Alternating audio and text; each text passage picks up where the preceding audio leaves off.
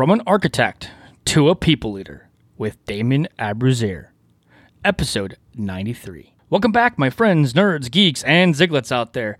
We have another episode of the ZigBits Network Design Podcast, where zigabytes are faster than those gigabytes. Hey, we strive to provide real-world context around technology. What's up, everybody? I hope you're doing great today. Zig Zigga here, and welcome to episode 93. We're getting closer to episode 100. Just a couple more, and we'll be at episode 100. And again, that's of the ZigBits Network Design Podcast. Once again, my name is Zig Zigga, and I'm here to help you with network engineering, network design, and network architectures. And today we're actually going to highlight how my good friend Damon Abruzere went from being an architect, a leading architect, to a people leader. Helping me today is my good friend, well-known industry expert, Damon Abruzere. This is going to be a similar show theme as our Demystifying Role series. But again, we're going to highlight the transition that Damon has gone through from being a leading security architect to a leader of people in his new leadership role. So some of you might resonate with that. Maybe you're in that role. Maybe you're already in that architect position, or maybe you're junior or a kind of mid-tier network engineering role, and maybe you're realizing that maybe you want to be a people leader, right? Maybe you want to lead people versus being on the technology front. Maybe you don't want to learn every day anymore. Well, this show is for you. Hey, real quick, we had some logistical issues when recording this conversation. Specifically, like I like to be transparent as always, specifically, the internet was just not our friend on this day. It was not our friend. We were not friends on this day. So because of this, Damon is actually in a Starbucks for this recording. I did my best to take out the background noise, but there is still some there. We felt that the conversation we had is so important and so impactful that we wanted to share it with you. We wanted to release it even with some of the background noise there in this episode. We sincerely hope you enjoy. Hey, Damon, thanks for joining me today. Really appreciate it, buddy. How are you doing? Man, I'm doing great, Zig.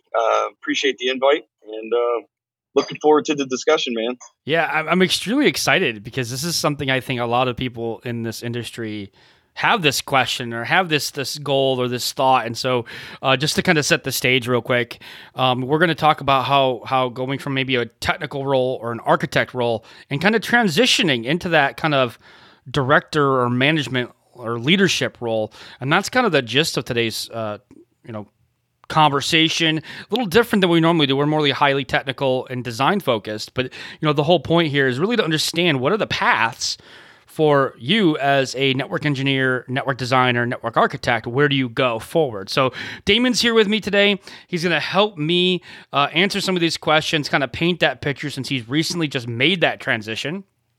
And before we do, I'm going to give Damon a chance to just kind of introduce himself. So Damon, give a little bit about who you are, what you do, maybe a Cliff Notes version, maybe a couple minutes, and then we'll jump into the topic at hand. Yeah, man, I appreciate it. Yeah, I'll try to keep it somewhat brief.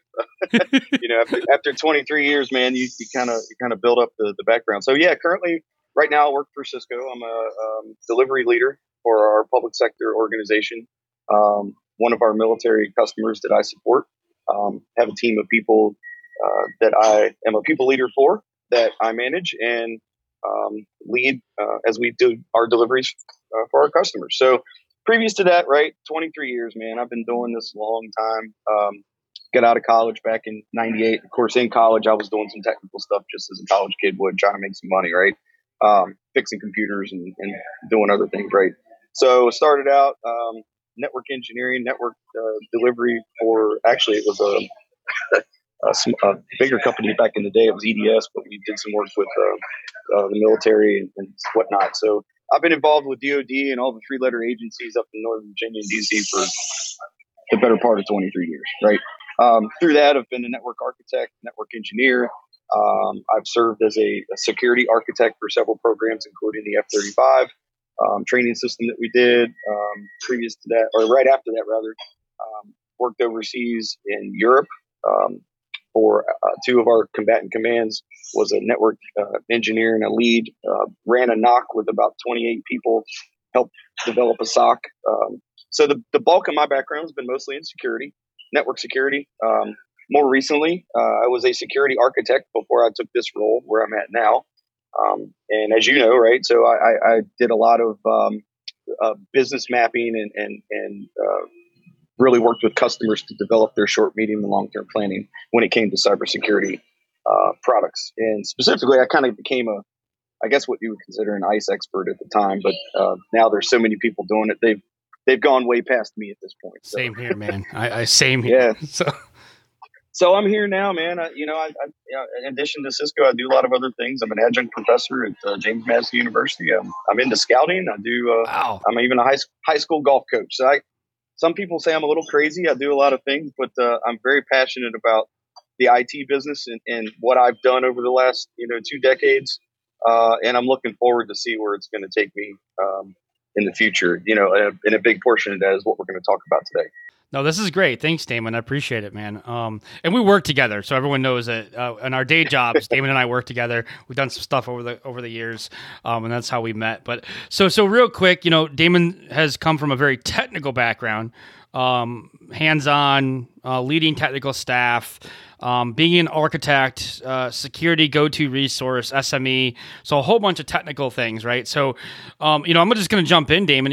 What are we focusing on now, right? When you transition from an architect type position or that technical type position, and to that leadership role, that people leader, if you will, what are you focusing on now? Man, I'll tell you, there's a lot of pieces to pick apart, but in general, right, it's really whatever it takes for me to make other people successful. And I really, really, it's been kind of a passion of mine, right? So go back to my undergrad in college, and I was supposed to be a high school teacher, right? I have an education degree, technology education. I've always enjoyed teaching. I've always enjoyed helping people. But over the years, starting out, you build up what we would call our IQ, right? Our intelligence. And that's kind of the mode that I've always kind of thought of. You spend years and years learning all this stuff. I'm studying for all these certs. I'm trying to get my CCIE. I'm trying to, I do everything I can to learn all this stuff. Well, at some point, I'd say about 10 years ago, and I did get into a leadership role in another company. I started to make that transition. Well, I want to take what I know and start teaching it to other people and making them successful. And really, I do a lot now of trying to remember what I did before and putting myself in the individual contributor's shoes, the engineer's shoes, and trying to figure out what it was that made me successful. And for, I've been successful. I've also had my failures. And as much as you want to try to help people not fail, at some point you try to guide them through what it's going to take. So, for me right now, my focus is literally trying to figure out how to translate what I did before to this new leadership expectation and what they're looking to get out of me. And I've had some great leaders in my past, man. I've had some managers and leaders that I've worked for that I've pulled a lot from and didn't realize it. Mm-hmm. Right. So now I'm still processing a lot of, I'm now starting to repeat, what this guy told me or this other person told me. It's almost like when you figure out how close you are with your parents, and you start repeating things that your dad said to you when you were younger. Yep. You become your dad, right? You don't realize it, but it's like over time you become your dad, but it's the same thing. You become the leaders that have led you, those good leaders. And I like you probably merge the things that you like between those leaders. You have really good leaders and you can merge some of those leadership characteristics and those examples. Mm-hmm. But sometimes it's not even like they tell you how to do something. They're doing it for you, like they're doing it. And that just the act of doing is like, oh, that's how you lead, right? That's how you effectively lead. And that's what's critical. Yeah. Well, I'll be completely honest. I mean, we're going to have a real conversation today, right? I wasn't always the easiest person to lead because I was very independent. And I'm still kind of that way, right? I always want to do things myself. I didn't want people to rely, or I didn't want to rely on other people. But at the same time, you sort of learn where it's acceptable to start asking questions and to start asking for help, right? And for better or worse, I needed to do that over time. So I know where I failed and I know where I made mistakes. Not that everybody's going to do that, but that's my personality, right? So now I'm a lot more empathetic is probably the best word to use. Empathy is a huge portion of my day-to-day mantra, if you will, in addition to integrity, right? So I've always treated everything with integrity. Anytime I put a document out, I knew I crossed the T's and dot the I's. If my name goes on it, there's a lot of pride there, right? And I really just want to instill that into the people that rely on me now, right? It's not, I don't see myself, I really do make a distinction between a manager and a leader. I'm not managing people. I hate that. I don't even like that concept because I'm not trying to manage another person. I'm trying to guide them and lead them to their own path because they're going to have their own way of successfully getting through their career. At some point, they may have the aspirations to be a people leader or to be a director or to run a company. Whatever that is, I want to help them get there, right? So um, I really do believe in a lot of those things when it comes to the emotional intelligence side of the house, right? And I'm trying to put those in play now with the folks that do rely on me. So I think there's a couple things. There's the definition or the difference between what a boss/manager is and then what a true leader is. And so there's that aspect, which I think it'd be good to define that because I think there are two different things. A boss manager is very different than an actual leader. How would you define that? Oh, wow. I have to be honest. I do put you on the listen spot. to a lot of put you on the spot. I don't, and I'm going to tell you right now, I don't have a great answer for it because I pull from so many different people. Kind of to your point earlier, some of those resources I tend to listen to a lot of audiobooks. Admittedly, I'm a huge Simon Sinek fan, and same. I know a lot of people follow him. And but I also listen to it. I'm going to say it. Some people aren't a fan, but I listen to Tony Robbins and Dean Graziosi and Ray Dalio, and even Damon John, right? Some the Shark Tank guys, right? So I listen to a lot of influences. Believe it or not, you can actually learn a lot from 50 Cent if you listen to his books. And I know people are kind of like, what is this guy talking about? But honestly, and that's really what I do is I take a lot from individual people. I mean, you listen to Trevor Noah talk about how he was brought up. The way he was brought up, he pulled in a lot of influences down in South Africa to what he's doing now. And he's a comedian, right? So people, they don't make the relationship. But he's leading a group of people. If you guys have followed him, if anybody's followed him in the last couple of years, into being that, of course, they get into a lot of politics, so we're not going to get into that. But he's a leader in terms of influencing people to think for themselves and to be able to take action and things like that, right? So back to your question, right? A manager and a boss is someone who really is about themselves, in my opinion. And they want to dictate or be very prescriptive in the way that they're handling their business, because a lot of those folks want that control, right? And it's not always a negative thing, by the way. Some people are very successful at it and they can do it, but they're very, in terms of what Simon would say, it's a very finite thinking, right? It's not something that you expand past. What am I going to do in the future and how am I helping other people? A leader is someone who sets the example. A leader is someone who doesn't necessarily ask others to do things. They make it determined. People rely on them and look at them as the example, and then they provide that leadership. And it's not about. I'll give some examples. Right, I know I'm a little all over the place, but I'll have some folks ask me some questions. Hey, how should I handle this, or how should I handle that? Well, I've learned now, a manager would just say, "Go do it this way," right? X, Y, and Z. Very, very prescriptive. A leader would be like, hey, have you thought about executing in this manner, to get them to think about it? Because 9 times out of 10, you'll find that the individual will come up with the answer themselves. And they already know the process. They just want someone to confirm that that's what they're thinking about, right? And at times, maybe they don't know the answers, but you've given them enough to kind of food for thought. Let me think about what he just asked me, right? To lead them down that path. And then once their brain starts kicking in, they figure it out themselves anyway. And all you did was become the catalyst. Well, right. So you give them the ability to realize that they can figure it out, right? Like they can exactly that the analytics part of their brain, and then they can weigh the pros and cons and make the right decision, or at least make a decision on their own, and then learn from it too. I mean, it's all right. And then they don't have to come to you either every time when they have a question, exactly. Right? Because they can be like, hey, I figured this out last time. Now I can figure it out moving forward. It's like the whole teach someone how to fish versus giving them a fish for a day, right? Like that's what you're doing. You're literally teaching them how to do this. And that's awesome. That's a great definition. Yeah, exactly. And again, like I said, it's not a single definition. There's other aspects to it, right? And again, I could probably go all over the place, but I just think it's really important, right? To set that example, to be the leader, to put them in a good position. I would rather see the folks that work with me. See, I always, that's another thing. I'm very keen on words. When people say my people, or they say my team, or they say the people that work for me, that's very myopic, and I don't have that attitude. I'm very careful, and I'm sure I've said it before. It's not that I'm without fault, but my mantra is and my attitude is we're on a team. I just happen to be the person that has to be out front, right? And I'm the one. And at times I'm not out front, and I know when to back off, and I let the other people shine. It doesn't hurt me to make them look good, right? That was a big thing that some um, Army GS-14 taught me one day when I was working for one of our customers. It doesn't hurt you to make them look good. I'm like, you know what? You're right. I don't have to be the guy shining. I don't have to be the one in front of the limelight. I'll let other people do it. Now at Cisco, very well, and any other company, there's a lot of companies. We hire great people. There's a lot of smart people. There's a lot of intelligent people. You just got to figure out ways to let them shine. Yep. Let them find their own path, right? And I'm wholeheartedly about that. I don't want the glory. I don't want the fame. I don't want all the accolades. I'd rather someone else get it. But to me, that's what determines success. If I'm able to put that person in that position or help them elevate themselves, that's success to me, man. Yeah. I really do believe that. Yep.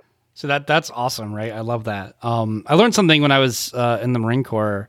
I saw a leader, and for people reference, it's probably like a staff sergeant or a gunnery sergeant. And he knew nothing about IT, and I was in IT, and he knew nothing about IT. And I watched him lead once, and even though he didn't know anything about IT, he knew the people that could do the job. Like he knew who was good at certain things. So like for the references, like a firewall person or, your general route switch or your collaboration or whatever technology you want to throw in there, right? He knew the people that knew the technology, and he knew that they would get it done. And so he led that way. He didn't need to know the tech, he didn't need to know the ones and zeros like we do. He was a leader, a true leader, and he was able to be like, okay, no, I'll step back. You go ahead and get the job done on the firewalls or whatever the case might be, and then he would come back and lead again, right? And he would always highlight the team, and that was like years ago for me, and that was a huge example of true leadership, right? Like, I mean, Right. He didn't even know the job. Like, I think that was huge. So for us in this field, like, we know the job, right? We know the architecture, we know, NAC or whatever the solution is. And I find these days it's hard for me to kind of let it go, right? It's hard for me to not step in, right? And take over, right? And I have a personality issue for me. Like, I want to take over, right? Like, if I'm on a call with someone, I want to jump in, and I'm like, nope. I got to pump the brakes. I got to let them do their thing. What's funny about that? I just had someone ask me, and I've only been in this role for about 90 days, about 3 months. And they said, what's been the hardest thing so far? I said, keeping my mouth shut in meetings. You know what I mean? Because it really is true, because there are times when something comes up, especially when it's security related, right? My brain still is tweaked that way. I know who to talk to. I know in the company, I know who I would go to. Let's put it that way. I know who I would ask. I know where I would go for information. I know where I would, and for me, I'm just like, okay, Damon, keep your mouth shut. Just let them figure it out. And then if they don't get to that point, then offer up, hey, have you considered talking to such and such? So yeah, that's been back to the original, question you asked about the transition. That's been one of the biggest things. Yeah. So I have a question here about traps, right? Like, is that one of the traps you can fall into? I mean, you're going from a technical role to a non-technical role, but you still have that technical expertise. So I know for me, that's a trap I fall into. Like, I want to help, right? And I want to solve the solution. I want to find the solution and solve the problem, right?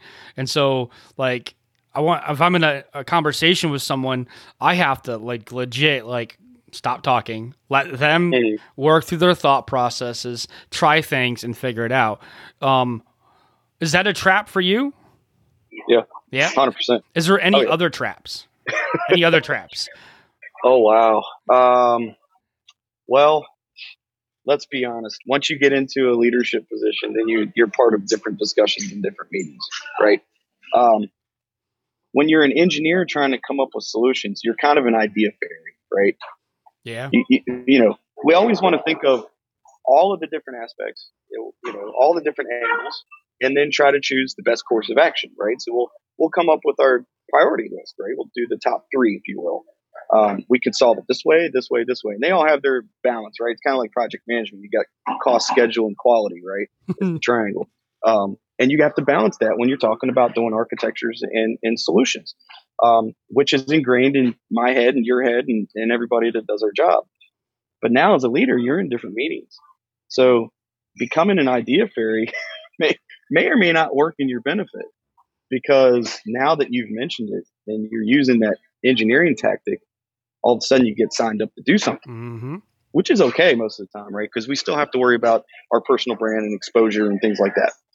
But now you get signed up to do something, you have to solve that problem. And it's not a technical problem anymore. It's a people problem, or it's a organizational problem, which all excites me, by the way. I don't mind it at all. But it is kind of a trap, because you always want to come up with a solution for everything, but you can't tackle everything. That's why we have the group of people. We have all the leadership that we have, especially on the management side of the house, the people leadership side of the house, because there's a lot of people that need to solve a lot of problems. But the trap you get into as an engineer is that you overthink everything, and you think you have a quick answer for everything, and then all of a sudden, well, we need to drive that down to a solution. So you might find yourself leading a separate effort that you weren't expecting, which sometimes it can be good, and other times just when it comes time management becomes a problem. I was going to say, you end up getting so much on your plate. Can you actually get anything done, right? Like you're so busy now with all these other things. It's almost like you're trying to be that individual contributor still, and you can't. Well, right? And then I'm back to being an engineer again, because what happens when you're an engineer and architect? You get a lot of stuff thrown in your plate. You get a lot of projects, and then what do you have to do? You got to take the list of them. You got to prioritize them based on whatever the reason, schedule or difficulty, or your ability to get it done, and you work your way top down. At least that was my approach. I'm in the same boat now. It's just not all technical stuff. Now it's all these other issues and problems that we need to solve. So it probably is a trap, but it's still something that people have to work on when they make that transition. That doesn't change. So what did I do before, and how did I solve it, and how can I translate that to these new problems, right? Yeah, the problems are just a little different, right? So it's not a technical problem anymore. It's a team problem or an organizational initiative, or it's just a different problem statement, and now the team has to solve it. And I think that's probably a big lesson learned, at least for me, is you're not doing it all by yourself, right? Like, and you can't, right? You can't do it all by yourself. So it's not that you're not doing it by yourself. You literally can't. If you are trying to do it by yourself, you're going to work 80, 90 hours a week. I mean, it's just too much. So you have a team for a purpose, right? You have the team for a reason. So those are some traps. I wanted to highlight some traps, right? Some of those things, those gotchas, those things that like, well, if you're going to do this transition, right? If you are listening today and you're going to make that transition for yourself, here's some traps that you could fall into, right? What is great part about that is you're probably already experiencing them. Yeah. You just have to learn how to translate them. That's all. Exactly, right? You got to tweak a little, right? You got to adapt just a little. Sure. So here's a question for you, right? And this isn't scripted. Like I don't script things really. So, what is one of the reasons to make this transition? Like maybe you can go some of your examples, or maybe just generalize if you want, like either way, but like, what are some of the reasons to make this transition from an architecture technical role to a leader, if you will? Sure. There's probably some good and not so good reasons for different people. People have, everyone's got their own motivations. I'll start with mine, right? I've always been the type of person that wanted to lead people, like I mentioned, right? I've just enjoyed it. In order for me to have the greatest effect across the entire organization, right? It was cool to be a team lead or a technical lead for 4 or 5 people. I was a captain for a team, worked out great. I had fun, had a great group of guys, and actually a lady that I worked with. And it was great, and we learned a lot from each other. But I'm always itching to find that, okay, how can I do more? So I started getting involved in more. And then I started looking at really what's your perspective? I'm not a spring chicken anymore. I'm almost 45 years old. I've been doing this for a while, and at some point I want to retire, right? Or I want to stop doing this work. And I know it's not, for me, my motivation is I don't want to retire like my father, because he was 72 years old or 71 years old when he retired. Worked for him, right? But that's not something I want. So what do I want to do until I reach that point? That's a legitimate reason for people to start questioning where they're at in their career. So I had spent 18, 19, 20 years working my way up technically, and I busted my butt trying to keep up with the technology. And it takes a lot of energy. Um, Along the way, I had 2 kids, got married, and I'm moving around the world. At some point you get a little worn out. Yeah. Well, it's a lot of responsibility too, right? You got other responsibilities outside of work, right? Family and whatnot. You mentioned kids and moving around. But then I've been saying this for a while. I mean, if you're in this field and you're a technical person, you got to prepare to learn something new every day. I mean, you got to, if you're not keeping up, I mean, you're going to be lost, right? Like it's changing so fast. And so you have to literally keep up with the changes on a daily, if not weekly at a minimum, but daily is really more probably realistic these days. Things just change so fast. And we can't, even for any technical decisions or any technical designs or anything like that, we have to know what's leading the way and how we account for that. And so I guess what I'm trying to say for everyone else that's listening is that at some point you have to make that decision that if you're in this field, are you okay with learning something new every single day for the rest of your career? Because that's what you're going to have to do. Well, remember though, too, that it is a decision, right? It's what you're going to learn. Yes. Because I will tell you for sure right now, I am still learning every single day, but I enjoy that. Like, it's just a different learning. It's a different aspect. It's not the ones and zeros. I mean, think about it. Did you ever think 15 years ago, whatever it was, you got into the field, we're doing route switch stuff and we're learning about OSPF and EIGRP and we're doing layer 2 switching and things like that. We still have that, but that's considered like the foundation. Mm-hmm. That's just a starter. And now we're talking about you have to know Python. You got to be into DevNet. You're doing automation tactics, things like that. Cloud scripting. I don't think when you said scripting to me when I was in college, you were expected to be a programmer, right? You're going to be a software guy. So anyway, the world keeps changing and it's progressing and it's just getting more complicated. At the same time, some things have gotten easier, right? But you have to really ask yourself, again, back to your point, do you want to continue putting an effort into something like that? For me, I still enjoy it. I love it. I still love technology. I'm not passionate about it like I used to be honest with you. I'm passionate about people.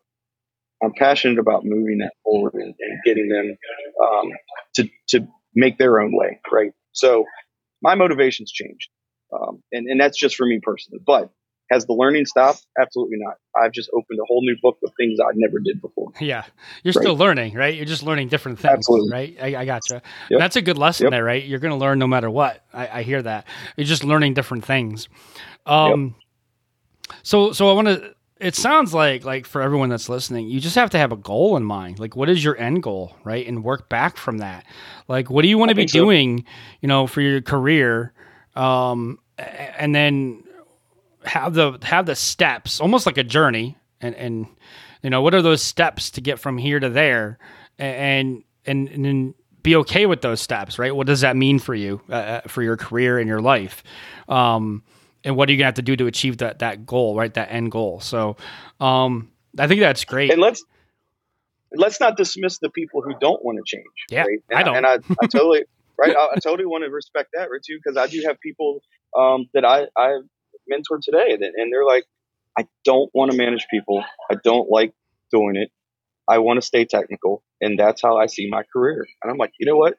Great, that's perfect. I want you on my team because I know you're dedicated to it and I know you're going to do a good job. No, honestly, right? I mean, I'm not prepping you to be a people leader. I'm prepping you to continue driving that learning, that technical aspect, working on your next CCIE, your next DevNet certification, your next customer that brings you a new challenge. Some people thrive off that. So anyway, I just want to make sure that I know you got a lot of different listeners and some of them are probably like, well, I don't want to change. Like, I don't care what Damon says. Like, he wanted to do that, but at the same time, fully respecting what that is, and I want to give credence to that as well too. No, that's great because you're right. Not everyone's going to want to make that change, right? I don't, right? And that's nothing against being a people leader.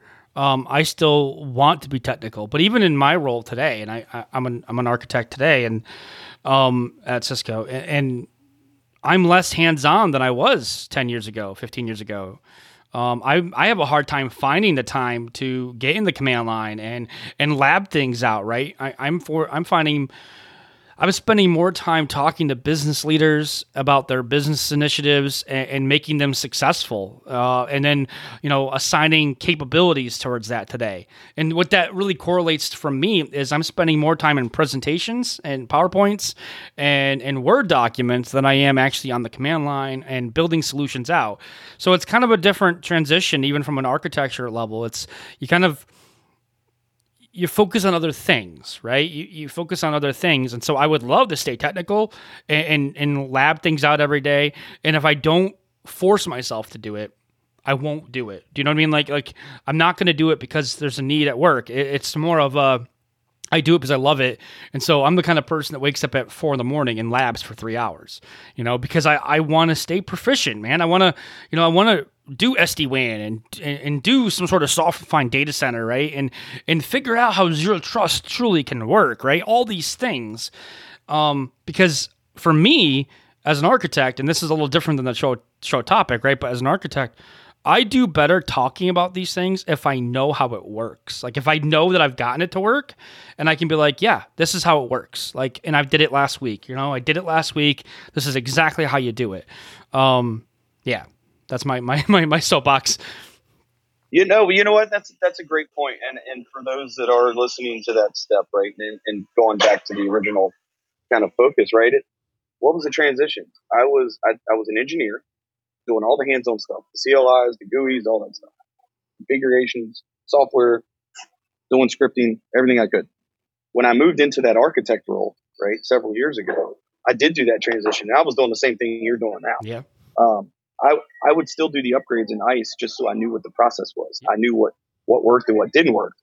Because if I'm in front of engineers saying, hey, you need to go do this, and then they come back and be like, dude, this doesn't work the way it's supposed to. I want to know that before they come to me, right? So, but then it got to be, now I'm not just an ICE guy as an engineer. Now I have to know the full plethora of our product line for security. When that started happening, I kind of had to back off a little bit, because if I start trying to learn and get to be an expert on Stealth Watch and Firepower and back to ASAs and all the stuff that I had to do, everything, right? DNAC is coming, everything. Yeah, you can't do it.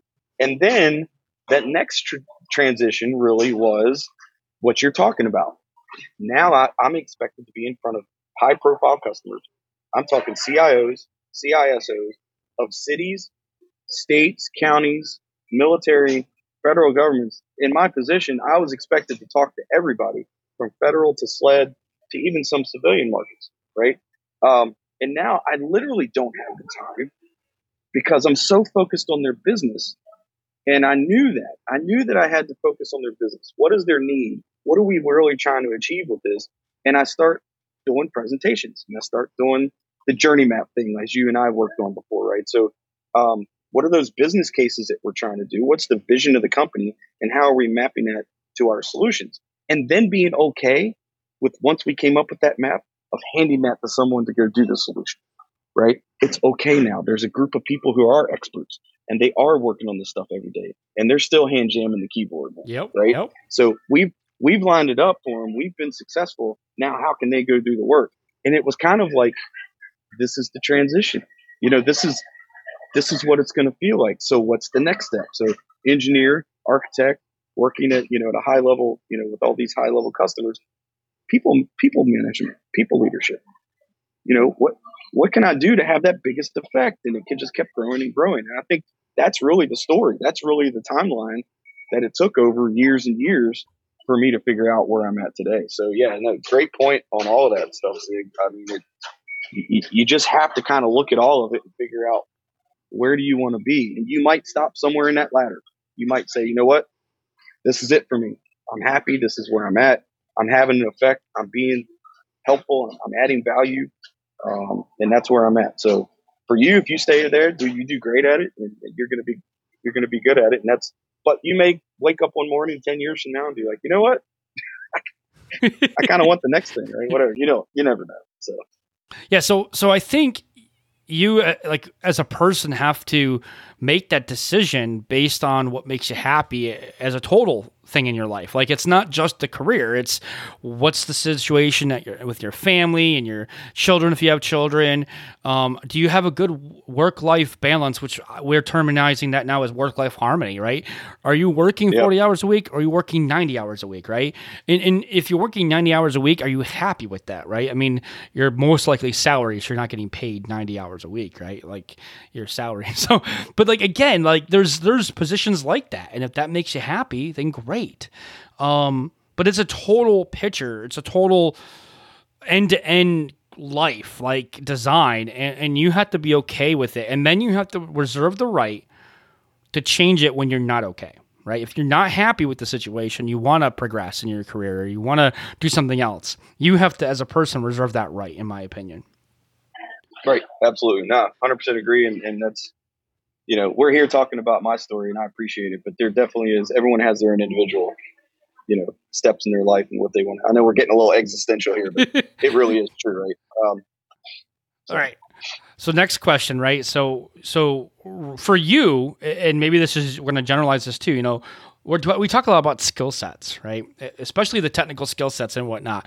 So as a people leader, being clear on the wording, I don't want to say manager, right? As a people leader, right? Leading people, what are you prioritizing now for you as skill sets? What are you prioritizing you to learn and develop and whatnot? Yeah, I think I mentioned most of them before, and it started with empathy and listening, right? Trying to understand where people are at their stage, right? That's a huge one for me. Now, tactically speaking, there's a lot of stuff I've had to learn, right? I'm used to, you and I could be asked to jump on a plane and go solve a problem somewhere that there's a huge issue. Mm-hmm. Some network's down, something's gone crazy, and we'd hop on a plane and have to pull some Cisco Live presentations and learn the technology we weren't great at, right? So tactically speaking, there's the technical piece of it that I'm not doing anymore. So what am I replacing it with? I'm learning the business more. I'm learning more about numbers. I'm actually learning about the sales motions and what happens within the business and within the company. And not just with Cisco, just in general. Like, how do other people do it? How do other organizations, right? Because there may be something out there that I can bring to the table, even within the company that we haven't done or we haven't thought about or we haven't put energy into. Because we do have this motion. We do have direction. Great leadership has given us direction on what we're going to do and how we're executing. But maybe something comes out that I've learned from someone else. So I'm in a new leadership cohort within the company, which is awesome that they provide that to us. I do a lot of, small little leadership and emotional intelligence and learning about people and back more on the psychology side of it, really. That's to be honest with you. I mean, I took psychology back in college. Yeah, no. And you really, how does the brain work? How do people think? What are their triggers? What emotionally attaches them to the work? What makes them want to come to work every day? I mean, all of this stuff now, I've got 12 folks on the team now, and I've got to figure out every one of them's a different conversation. Yep. I do one-on-ones every week. I'm having those individual conversations with them to figure out where they're at, not only with work, but how far. There's a gray area, and there's also a line, right? How much can you talk, and how much they want to divulge to you, because they may not want to divulge anything, but you're trying to figure out, what's going on with this person. So I know it sounds kind of weird, right? But there is a mental side of this that you have to start developing to be successful, in my opinion. I could roll into this job and just do the HR stuff. Yeah. I could approve time cards and approve expense reports and check all the boxes, and I could have a successful career, right? For all intents and purposes. For me, that's not success. To me, it's taking those people and making them successful. Let's get them to the next spot. There's a lot more to it than just the check boxes, right? So anyway, that's how I approach it. I would hope that other people do that for me, and I've been fortunate enough to have leaders that I've worked with that have guided me towards that thought process. Right? That's awesome. Yeah, because that's a good leadership thought process, right? Because you care so much about your people, you're going to make them successful, and you're going to learn about them and really tailor their plan for each individual person you have. They're successful, and at the end of the day, if someone wants to say, "Hey, Damon, you did a great job," I mean, I'm not looking for the pat on the back, but if that happens, guess what that does for me? that improves my chances for my next step or whatever that's going to be. If it's going to be a bigger role, that's my effect that I had on the people. I don't necessarily care about myself, and I'm patient enough to find out what's going to happen based on their success, right? So for me, that's just how I judge it. And, other people have a different focus, a different mentality. Maybe they're motivated by money. Maybe they're motivated by fame. Maybe they're motivated by attention. I don't know. Yeah. And that's okay too. Again, I'm not judging what other people think, but how I think is a little bit different than some. So I'm motivated by people and their success. So when I was an NCO in the Marine Corps, one of the things that we had to do is we had to, when we lead Marines, at least back then, we actually manage their entire life, especially if it's a junior Marine.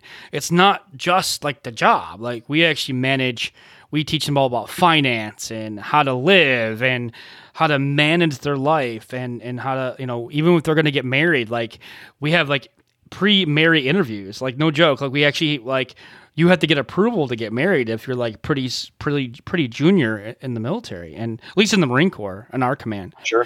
And so like that would be a huge issue that's always been a huge transition for me because I'm so used to being like, okay, how's your family doing? Right. Like, how are you doing financially? Asking a lot of these questions. Right. And in this world, you kind of can't. Right? Like you gotta kind of like see how the person is. Not everyone is okay with that, right? Some people love it and they want that. They want that that true leader that's going to help them with everything that they can help them with.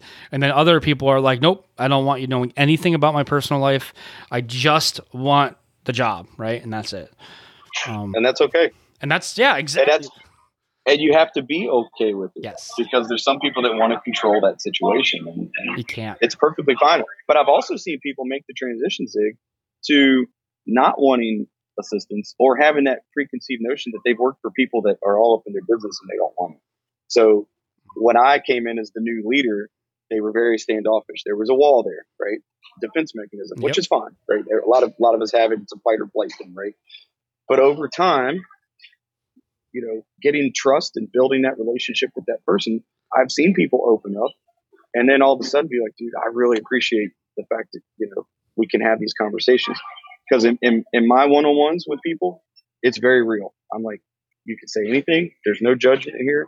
There's no fear of retribution. It's literally just a conversation between people. And if we could fit work in and make you successful, that's kind of like icing on the cake. Yeah, icing on the cake, right? How do you build that trust? Like what are there some ways to build that trust?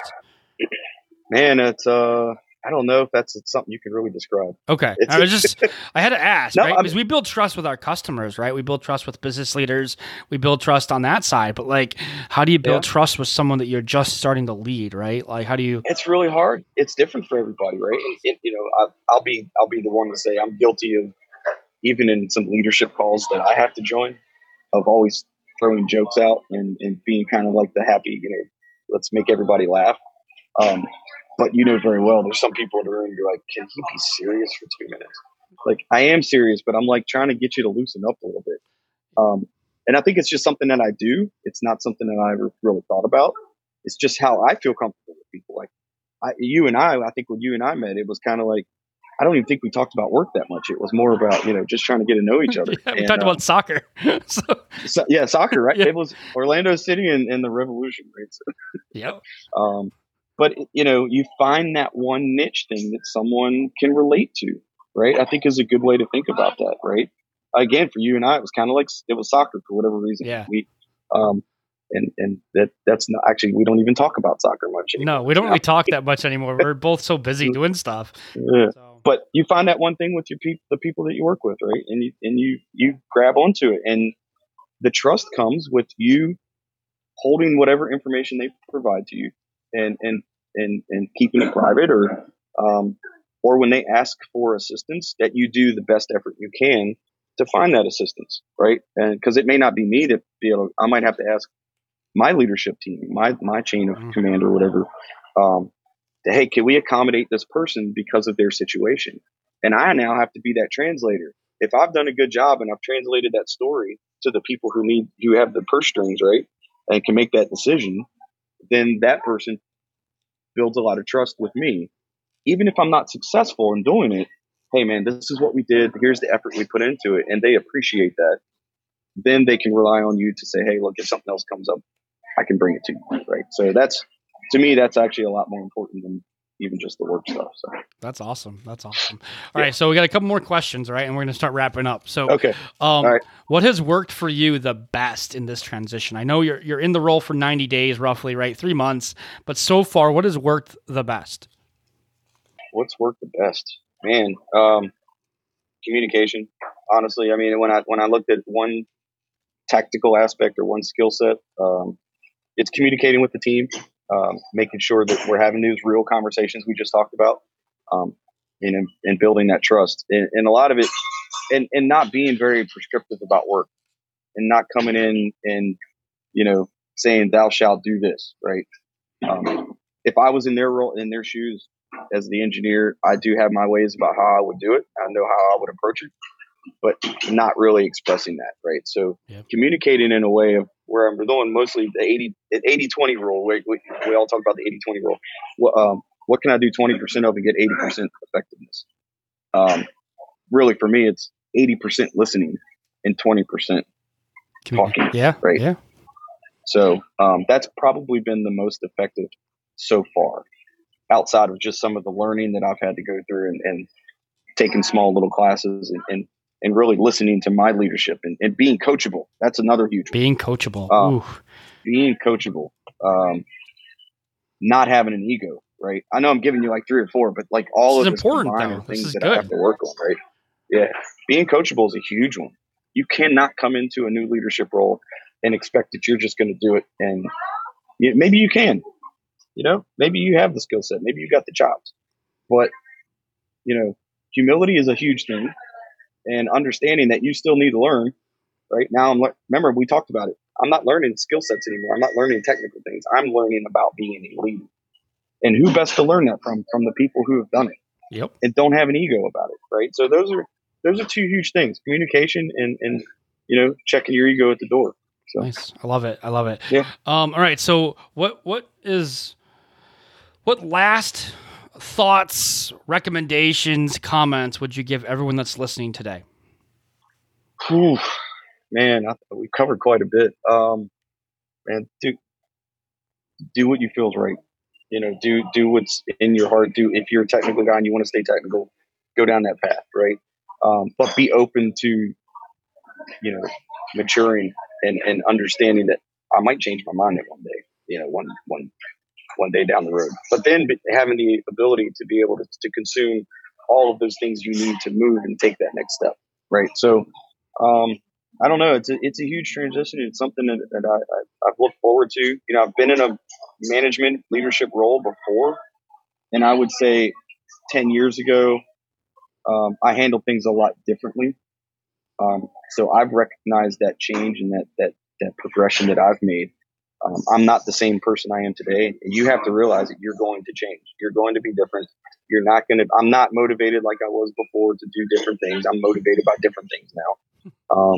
So you have to be willing to shift and change and be flexible. So, in addition to all the other things we've brought up today, I think, that's another huge thing as people think about making some sort of transition into leadership. Nice. And reach out to people.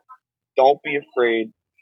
One of the biggest, this is just now coming to me. One of the biggest things I did was I started scheduling one-on-one meetings with our leadership, and not just within Cisco, but other people that I knew, right?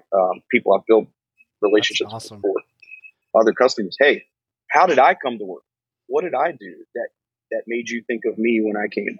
On the flip side, what are some things that I can improve on? Don't be afraid to ask those questions, because believe it or not, I think some people are waiting for people to come to them and ask those questions to get that feedback. And it means that you're invested, right? Yeah. You're mentally invested, you're physically invested, and you care about what you're doing enough to ask how to improve. So if you can approach that and look for other people, have some humility, be coachable, I think everybody's going to have at least the frame of mind they need to be able to try to make that transition. So, Hey, Damon, that was awesome, man. I appreciate it. Where can the listeners find you if they want to keep this conversation going? They want to ask you some pointed leadership questions. Where can they find you on the interwebs? Oh man. Well, first and foremost, anybody can email me at my email address at work. We'll post that on D'Abruzzeri, DAABRUZE at Cisco.com. But everywhere else, it's D'Abruzzeri. I'm on social media anywhere you can find me. If you want to find out about some of the cool pictures I take, I'm on IG. But from a technical work perspective, LinkedIn's probably the best. So we'll put my LinkedIn profile out there, and Facebook, Instagram. I'm everywhere. You're everywhere. I've actually got a Facebook. I have a Facebook group that we can also post that people can ask questions that I've just kind of started up, and it's more about mindset, innovation. So we can tackle that as well too. So yes, yeah, I'll get all those from you. Mostly personal stuff. Yeah. Hey, no, that's good. I'll get all that stuff from you, and we'll put them in the show notes so everyone can access, all those links and ask you additional questions. I think people are going to want to ask additional questions, right? I think there's a lot of people that are at this kind of fork in the road, and they're ready to make a decision. They just don't know what's the other side, right? Do I stay technical, or do I become a people leader, right? And I'll be very clear, a leader is very different than a manager, right? So, and that's a very different distinction. So, Damon, thank you so much, bud. I appreciate it. It was a great show. I hope you have a good day, man. Thanks. Nah, man, I really appreciate it. Thanks for inviting me, and good luck to all your listeners. And I look forward to hearing from some people. Awesome. Hey friends, nerds, geeks, and Ziglets, that's going to close out today's episode of the ZigBits Network Design Podcast, where we talked about how you can go from being an architect to a people leader with my good friend Damon Abruzzeri. Hey, today's show notes will be at zigbits.tech/93. I have opened up the doors to my network design course called Designing Network Architectures and Ensuring Business Success. Hey, if you're interested to hear more about my course or are ready to enroll right now, right this minute, visit zigbits.tech/DNA. If you want to have live network design conversations right now, join the ZigBits Discord community. There are a ton of highly skilled experts ready to help you with network design questions. Hey, simply go to zigbits.tech/Discord to join. It's a 100% free community. If you like today's episode, let us know. You can find more ZigBits network engineering, network design, and network architecture content, including technical podcasts, monthly webinars, YouTube videos, and a dedicated community on Discord. All of this content I just mentioned is free content. Find all of this and much more at zigbits.tech. Follow us on Twitter at Zigbits and find us on LinkedIn. Sign up for our free weekly newsletter, the Network Design Digest, filled with the best network design content and network engineering at zigbits.tech/newsletter. As always, I appreciate you and thank you for listening. Don't forget to attack your goals, attack the day, attack your life, and make progress, my friends. Until next time, bye for now.